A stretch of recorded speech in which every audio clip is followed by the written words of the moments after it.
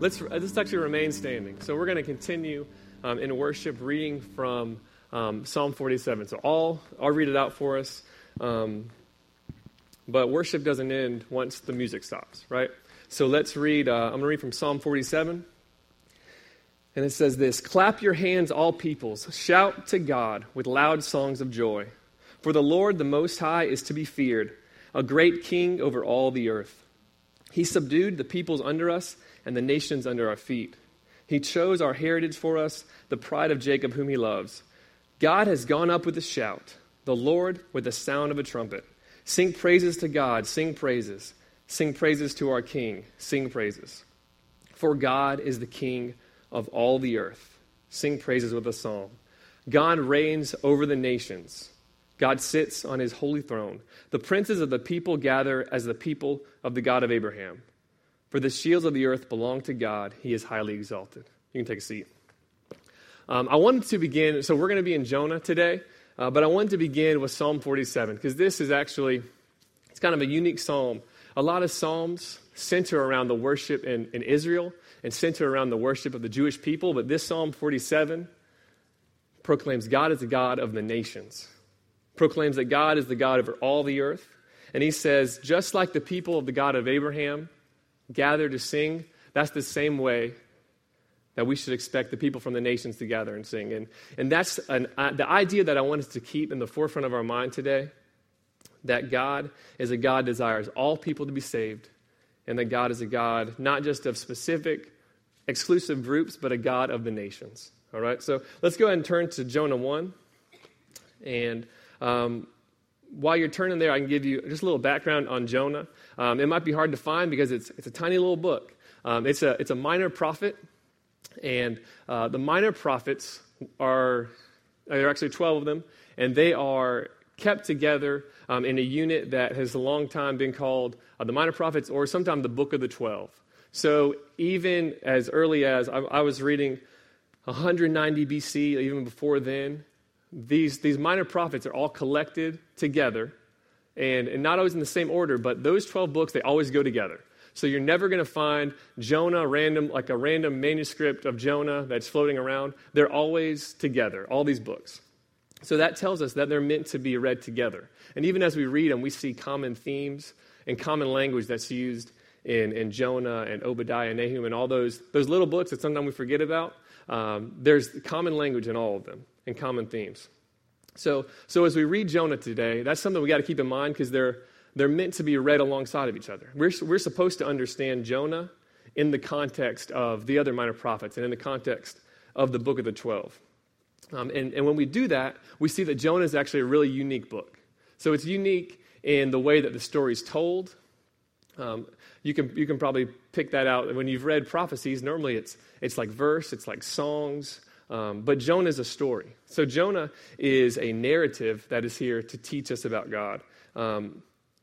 So the way that I want us to think about Jonah today is like almost like a parable of Jesus. So not saying that it is a parable or that it didn't happen or anything, but just the same way that we read a parable is the way that we're expected to read Jonah. So because Jonah is a prophetic book. Jonah is a book that is meant to call out some things that are going on in Israel. So just like parables, so you think of the parable of the Good Samaritan, where Jesus is giving this parable to leaders in the church, right? He's calling out the sin of the Pharisees and Sadducees of his time, and they're supposed to hear the Good Samaritan and think, oh no, I'm like that person that would walk by and not help that person in need, right? So those parables are meant to call out and meant to challenge, and Jonah is the same way. Jonah is written in narrative form, and it's meant to challenge the people of Israel. So it's unique, not just in the way it's told, but also in its message. So what's the message? What is it challenging? It's challenging this idea in Israel that because Israel is God's chosen people, that they have it all figured out. Right? So there's this golden age in Israel called the United Monarchy, and that's just when they have a king. So when they have, when Saul reigns, when David reigns, when Solomon, David's son, reigns, that is the golden age. That is the time when God's blessing is just upon them, and they have a king, and David is this man after God's own heart.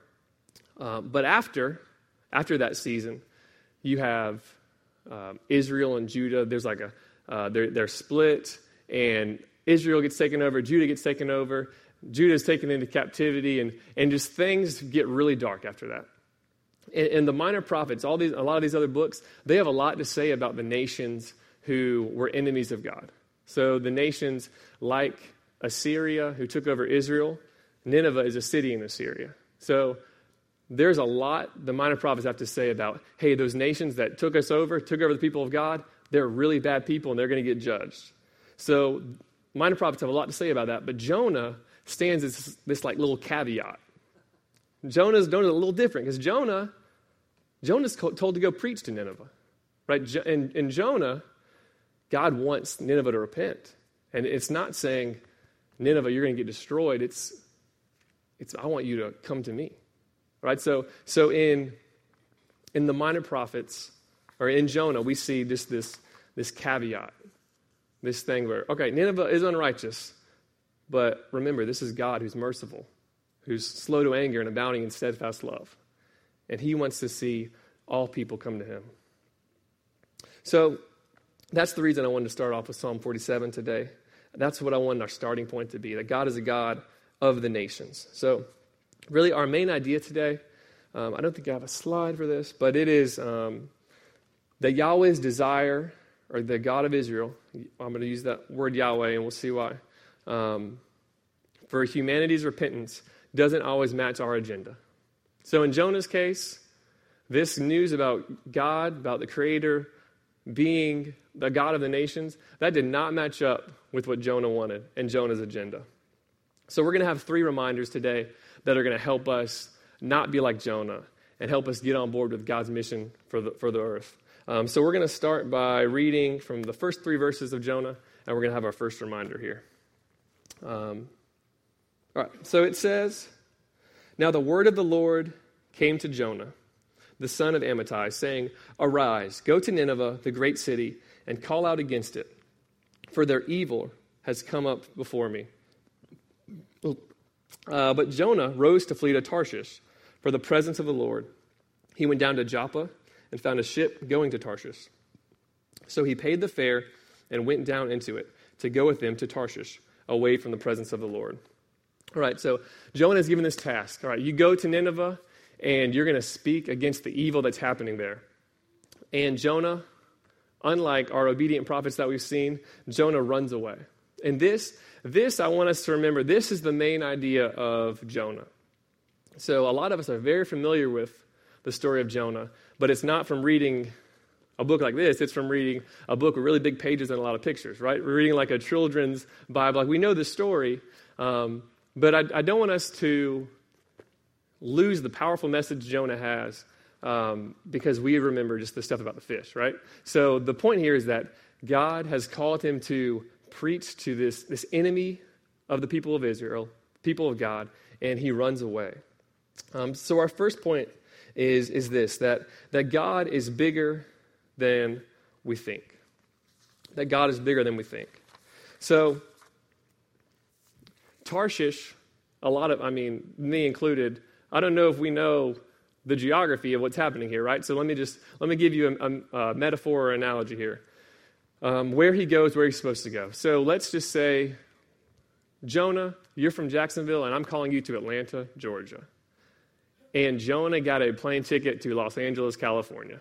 That is what happened. So Joppa, Nineveh are right here on one side of the Mediterranean Sea, and Tarshish is literally on the other side of the Mediterranean Sea. He is going the complete opposite way. This is complete, utter disobedience from this prophet of God. And we need to remember kind of at this time that gods were seen as regional. So the common understanding was, well, God is the God of Israel, so he rules over Israel. And these Babylonian gods, they rule over Babylon, and so on. So there's part of Jonah that thinks, I'm going to get away. I'm going to get away from God. This is going to work. We know that's foolish, right? Because we've read the Psalm that the earth is the Lord's and everything in it. Well, we know that doesn't make sense. But Jonah thought he might actually get away, right? He let that worldly understanding of God maybe creep in and shape the way that he saw God. But God is bigger than that. And the point we're making is that God is bigger.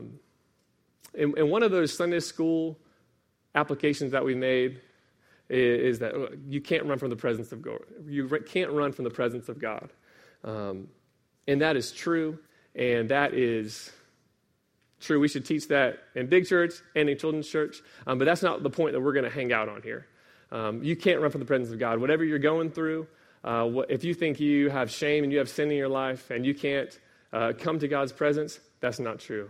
If you are trying to avoid something God is calling you to do, you can't do that. God is everywhere, and God will keep hounding you. And that's clearly a point, but that's not the point we're going to make today. But I didn't want to minimize that. So when we talk about God being big, I'm not thinking geographically, but we're thinking that God is powerful, that He is sovereign, and He's working out these situations in our lives. So I want us to look at just some Hebrew real quick in these first 3 verses. Not just for the sake of looking at it, but I think it makes a point that's actually kind of funny and powerful. So there are a couple words that we translate as to, T-O, in Hebrew. And they're both used in this first section. And one of them means like a definite location, like I'm going to the store. That is where I'm going. I'm going to end up at the store. Another one means more like towards. So I am going towards the back of the sanctuary if I'm walking this way. So what's happening here in Jonah is actually every time it talks about the boat going to Tarshish, we're saying that's a definite location. But when we talk about Jonah, it says that Jonah is only going towards Tarshish. So do we kind of get the point there that even now, before the story starts, Jonah's not ending up there. Like Jonah's not getting there. Like the people reading this in the Hebrew would have known that. Like, oh, that's interesting. He's not going to get there. The boat's going to get there. Those people are going to get there. Jonah's just going towards Tarshish, right? And sometime in our lives we have things that we think we're heading to, but God just says we're heading towards, right? Like that, it's not in our plan. Or we make these plans, right? We make plans in our lives, and we think we're heading to something, but God says, no, maybe I'm bringing you toward that, but your plans might change. Or you say, like, God, like losing my job, this wasn't part of my plan, or these financial troubles I'm going through, or this sickness is not part of my plan, but God's going to lead us somewhere else. See, God is not obligated to work according to your agenda. The truth can be, and this can be like frustrating, but I think this morning we can also find hope in that. Because I know 22-year-old, 18-year-old, 16-year-old Caleb, he has some dumb plans. Like 16-year-old Caleb was going to go play college football. Didn't matter that I couldn't gain weight or that I was slow. Like 16-year-old Caleb, he had some plans.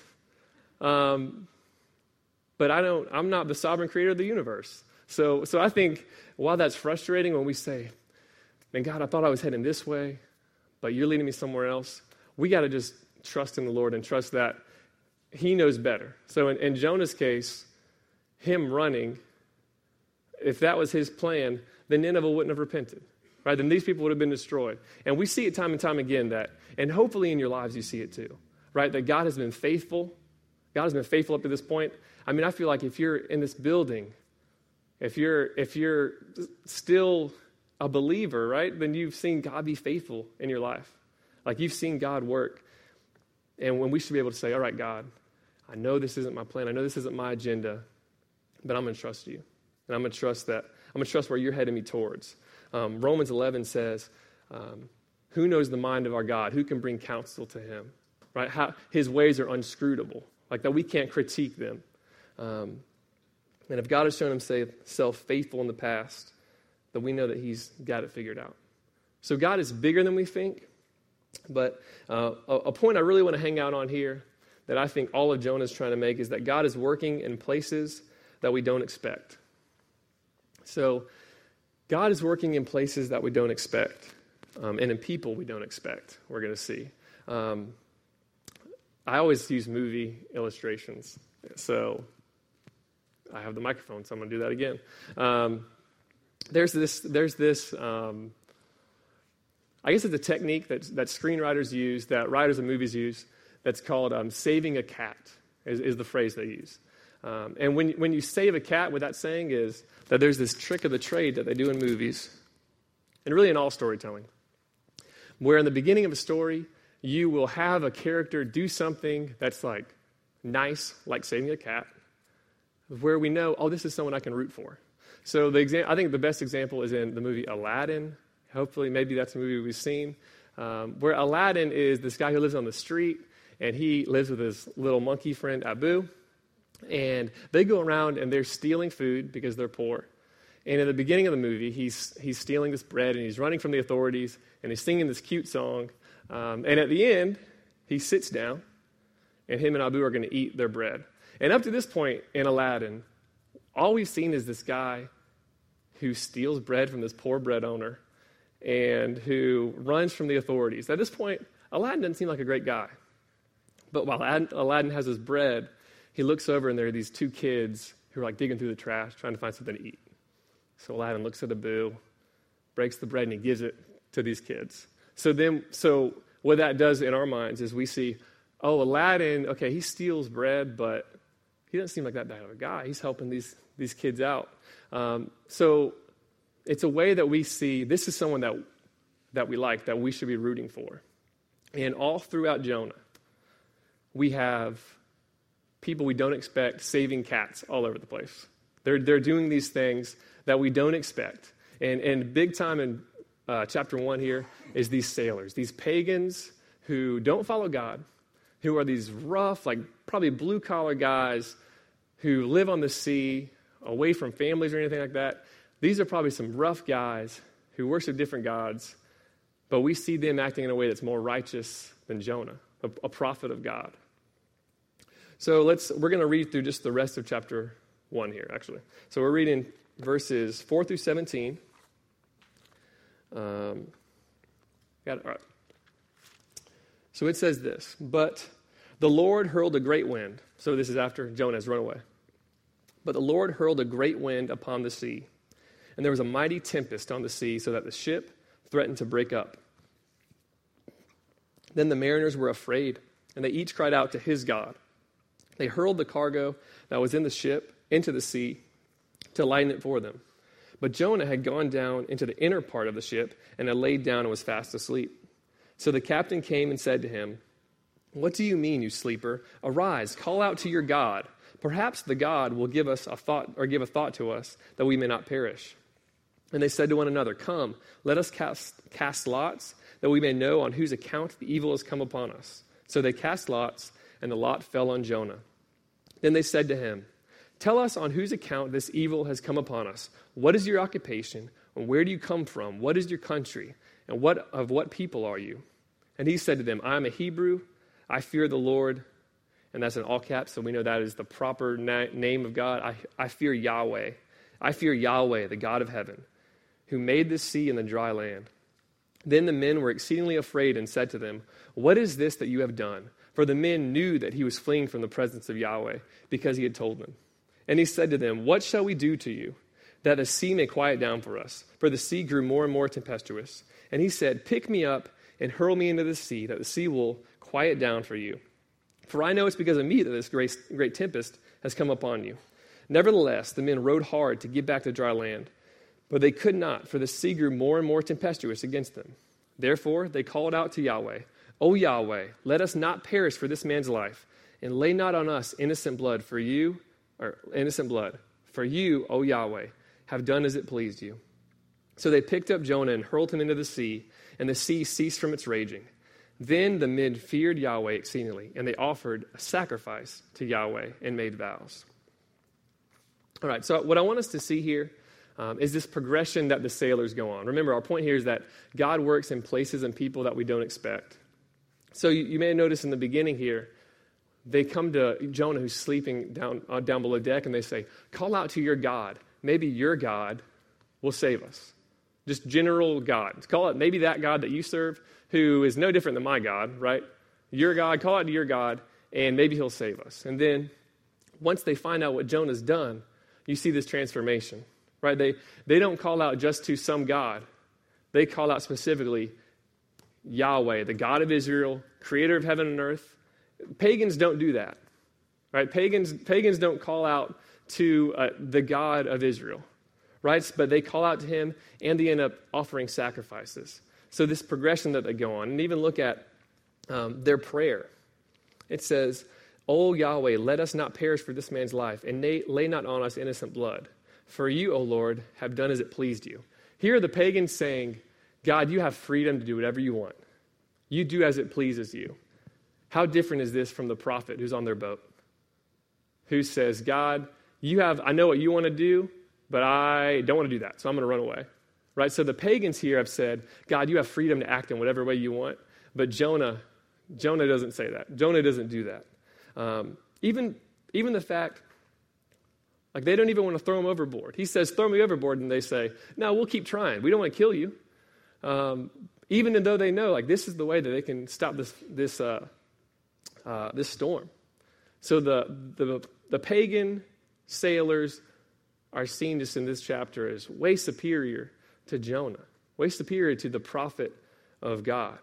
And this is supposed to teach Israel something. So remember, way back how we're reading this as a parable. We're reading it kind of like in the way that it's supposed to challenge the people of Israel.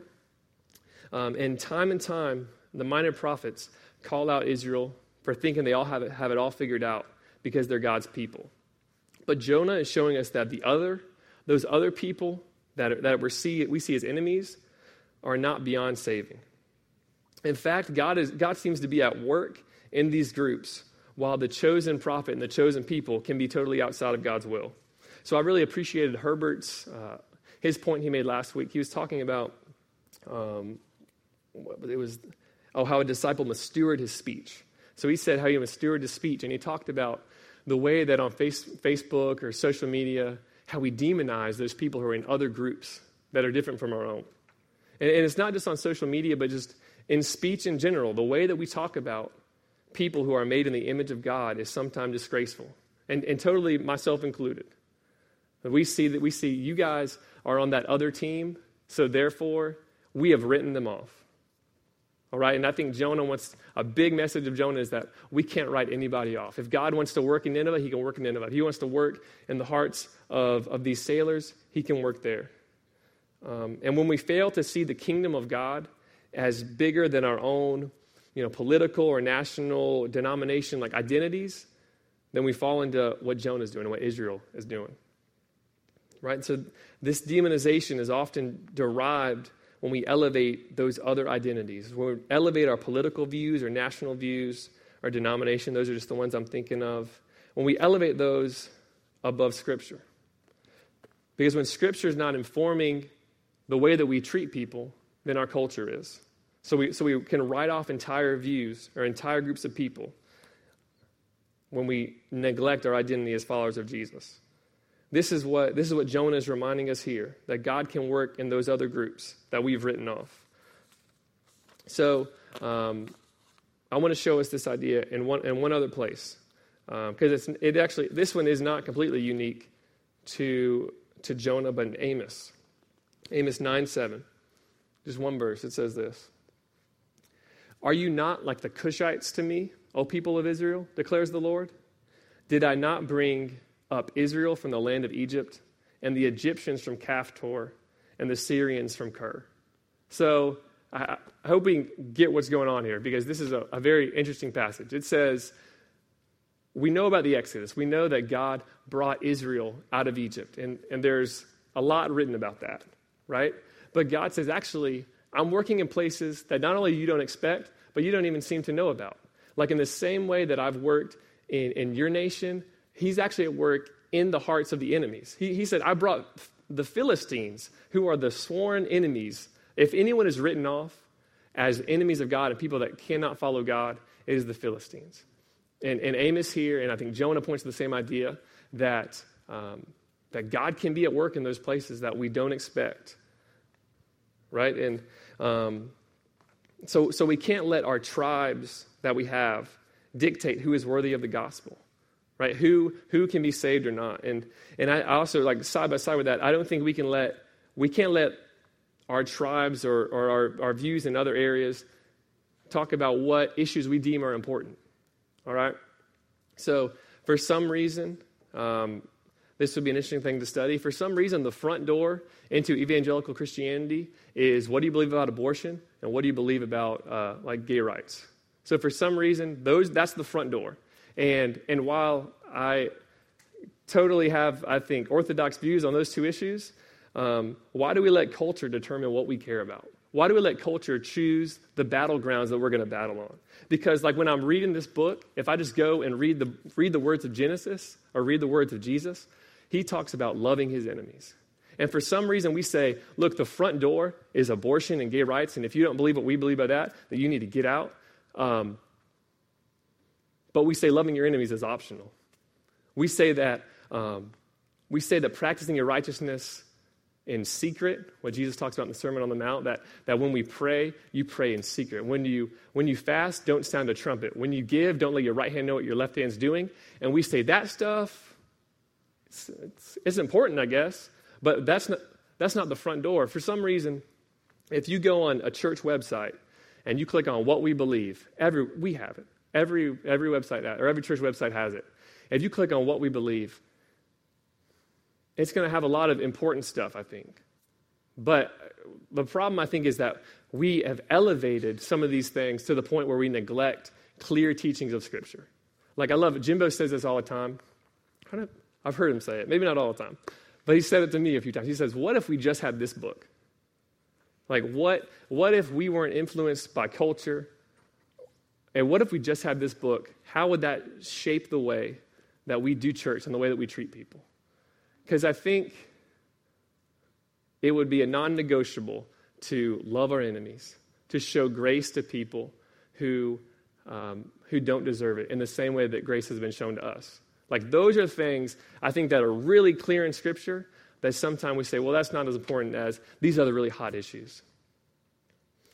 So I want to challenge us this morning to not only let our culture dictate, or to not let culture dictate who's in and out, but to not let culture determine the conversations that we have and the things that we view as important. We need to let this book determine what are the important issues that we need to focus on. And I do believe abortions, these are huge issues, of course, but we can't neglect loving our enemies. Like, that's always my go-to example, because that's what I see on Facebook, is I see no one loving their enemies. I see people being combative. And people that say, man, I follow Jesus, I'm at church on every Sunday, and somehow I walked an aisle and when I was 6 years old, and since I've done that, I'm good with Jesus, but I don't do anything that Jesus says to do. Like, that's a problem, church. So I want us, and this could be the point of, this could be the application piece of every sermon ever preached. Let this determine what you're going to live your life for and what you're going to focus on.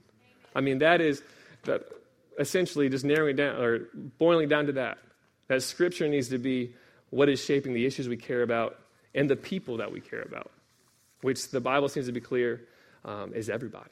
We're to love our enemies. We're to love any group of people who even seems written off by our political systems or anything like that.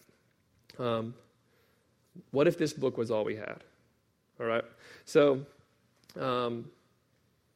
if that was the case, then if this book was all we had, then I think Christians would be able to say, all right, Republicans, you guys are on board with doing away with abortion. That's a good thing. And we could say, hey, Democrats, you want to instill things that can help the poor? That's a good thing. And we could say, hey, charismatic church over here who believes different things about the gifts and believe in speaking in tongues, people seem to be getting saved. So that's a good thing. So we need to let this shape our priorities. And I think what that can do is that can bring us together, and we can actually unite with people we disagree with to make sure that the important things are being done. Right? And this is essentially kind of our last point, that we need to open our eyes. So Jonah didn't recognize his hypocrisy. I don't know if you caught this, but Jonah says, hey, it's because of me that you guys are in this horrible situation. Just throw me overboard and you're going to be saved. Well, Jonah, you really seem to care about these 12 sailors a lot. What about those million people that live in Nineveh who are now going to get judged by God when you could have been the one to have them repent, right? So Jonah doesn't recognize his hypocrisy. And I pray this morning that we can recognize where we don't align with the heart of God. So 2 ways I think we can apply this is, one is get involved where God is at work, right? Get involved where God is at work. If God is at work in groups that maybe we don't jive with or something, we can at least celebrate those. So like my example, I think of the Dent Project. And I was looking, we don't have a card, Chris, for the Dent Project. Okay, but we partner with them, right? We partner with the Dent Project. The Dent Project works in strip clubs and ministers to the ladies that work in there, and even the bouncers and just everyone that works in there. And I think this is a good place to start in the way maybe that we view those places. So the example I'm thinking of is, as I'm driving by those strip clubs, and any direction you go in this neighborhood, you're going to pass one. Is my heart saying, man, the people that are walking those, they're horrible people, and man, they need to get their lives right? Or is my heart breaking for them? And is my heart saying that, man, these are people that God loves and God wants to work in their lives and that are totally broken, but God would desire them to come to repentance? So even just that shift, if we can make that shift, that when we see brokenness like that, our heart needs to break, right?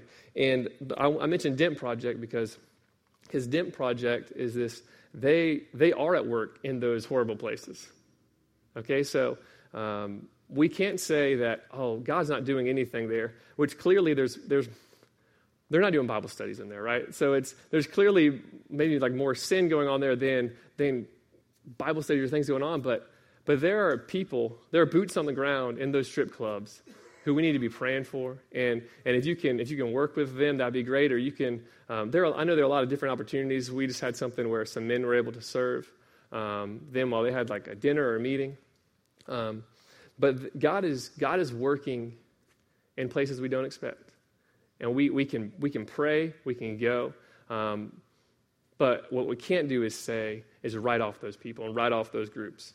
Because we exist to redeem the church with a capital C and the community with the gospel, right? So capital C means not just our church, but anywhere that the kingdom of God is being advanced, anywhere that the gospel is being preached.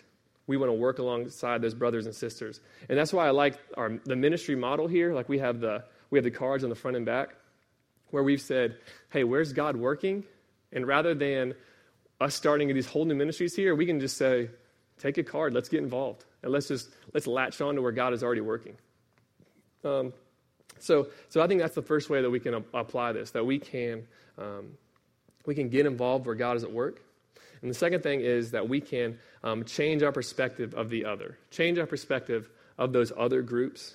So it's the kind of same idea I was saying with the Dent Project, but I did want to look at one more verse here. From 1 Corinthians 6, and I think this is a pivotal verse in the way that we engage the world. 1 Corinthians 6, 12 through 13. I added it last minute, Cheryl. It should be on there though. Or 5. 1 Corinthians 5. That's my bad. All right. She's like, what? Okay. All right. It says this: for what have I to do with judging outsiders? Is it not those inside the church whom you are to judge? God judges those outside. Purge the evil person from among you. So this is when there are these sexual sins going on in Corinth, and Paul is speaking to the sins that they have going on in their church, and he says, man, don't worry about the people outside the church. God is going to judge them. What you need to do is you need to hold the people inside the church to a higher standard. And the people that you need to judge are those people that are inside the church. And we love, the most quoted verse probably of all time is, hey, only God can judge. Or what? Judge not lest you be judged. Paul says, if you're in the church, you're going to get judged. You need to, by your other brothers and sisters in Christ, who can hold you accountable, who can hold you to the high calling that we've been given. Right? So what I want us to do is to change our perspective, because what we do sometimes is we flip it. Right? We say, we don't hold our Christian brothers and sisters to a high standard because, like I said, because they prayed a prayer and they say that they're good with God. But if there's no fruit in their lives, we need to call that out. And so we flip it, like we don't judge the church, but we judge the people outside the church. And God says, look, they're going to pay for their sin if they're outside of God's will. Like, don't worry about that. What you need to do is judge those inside and make sure that you guys inside are held to a high standard. And that's why we talk about today. Let's love our enemies. Let's focus on these things that God says are important, that Jesus seemed to talk about a whole lot. Let's hold our brothers and sisters to that high standard. And let's treat the other and those outside of our views in a way that would bring them to repentance. Like the scripture says that it's the kindness of God that draws people to repentance. And as the feet and hands of Jesus, that we can extend the kindness of God. We can show the love of Christ to those in the world. And they can come to repentance through that love. All right? We're going to pray, and we're going to have some time of response here in a second.